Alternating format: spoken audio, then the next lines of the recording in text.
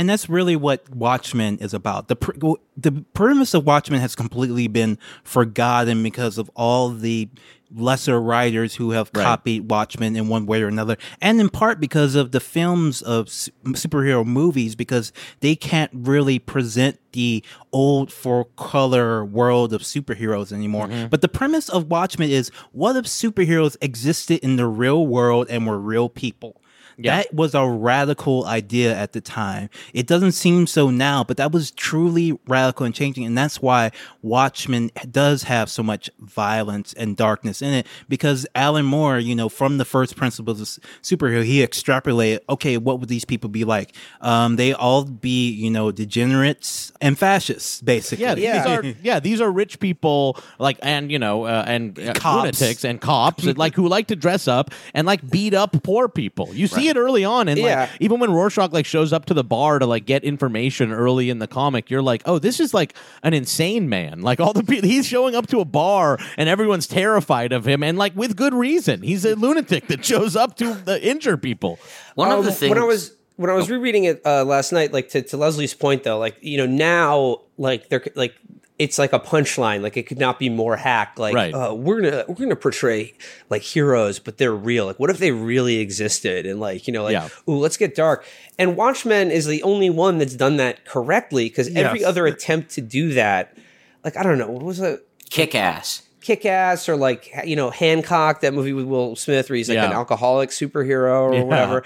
All of those movies miss the essential thing that Moore is driving at. That let's say superheroes existed, they would exist in a world, and they as individuals, and their powers or whatever would be products of the political environment they live in. So he introduces politics into this world, and literally shows how the superheroes, the heroes of this narrative, have literally helped usher in a military, a fascist government in America. And they are literal tools of a military, led by Nixon, of a dictatorship that's in a nuclear deterrence as well.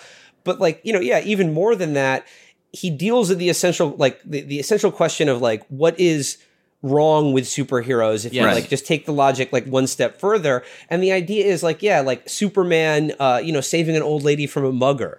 It's who fucking cares in a world where millions of people die of starvation every day. You know what I'm saying? If we that essential absurdity of superheroes. And he shows you realistically the two characters in Watchmen who realize that, and what they decide to do about it is actually insane and monstrous as well. Yeah. Right. I mean, Alan Moore is essentially asking us if the fictional characters in this fictional geopolitical situation are as fucked up. To hear the full episode, subscribe at patreon.com/struggle session.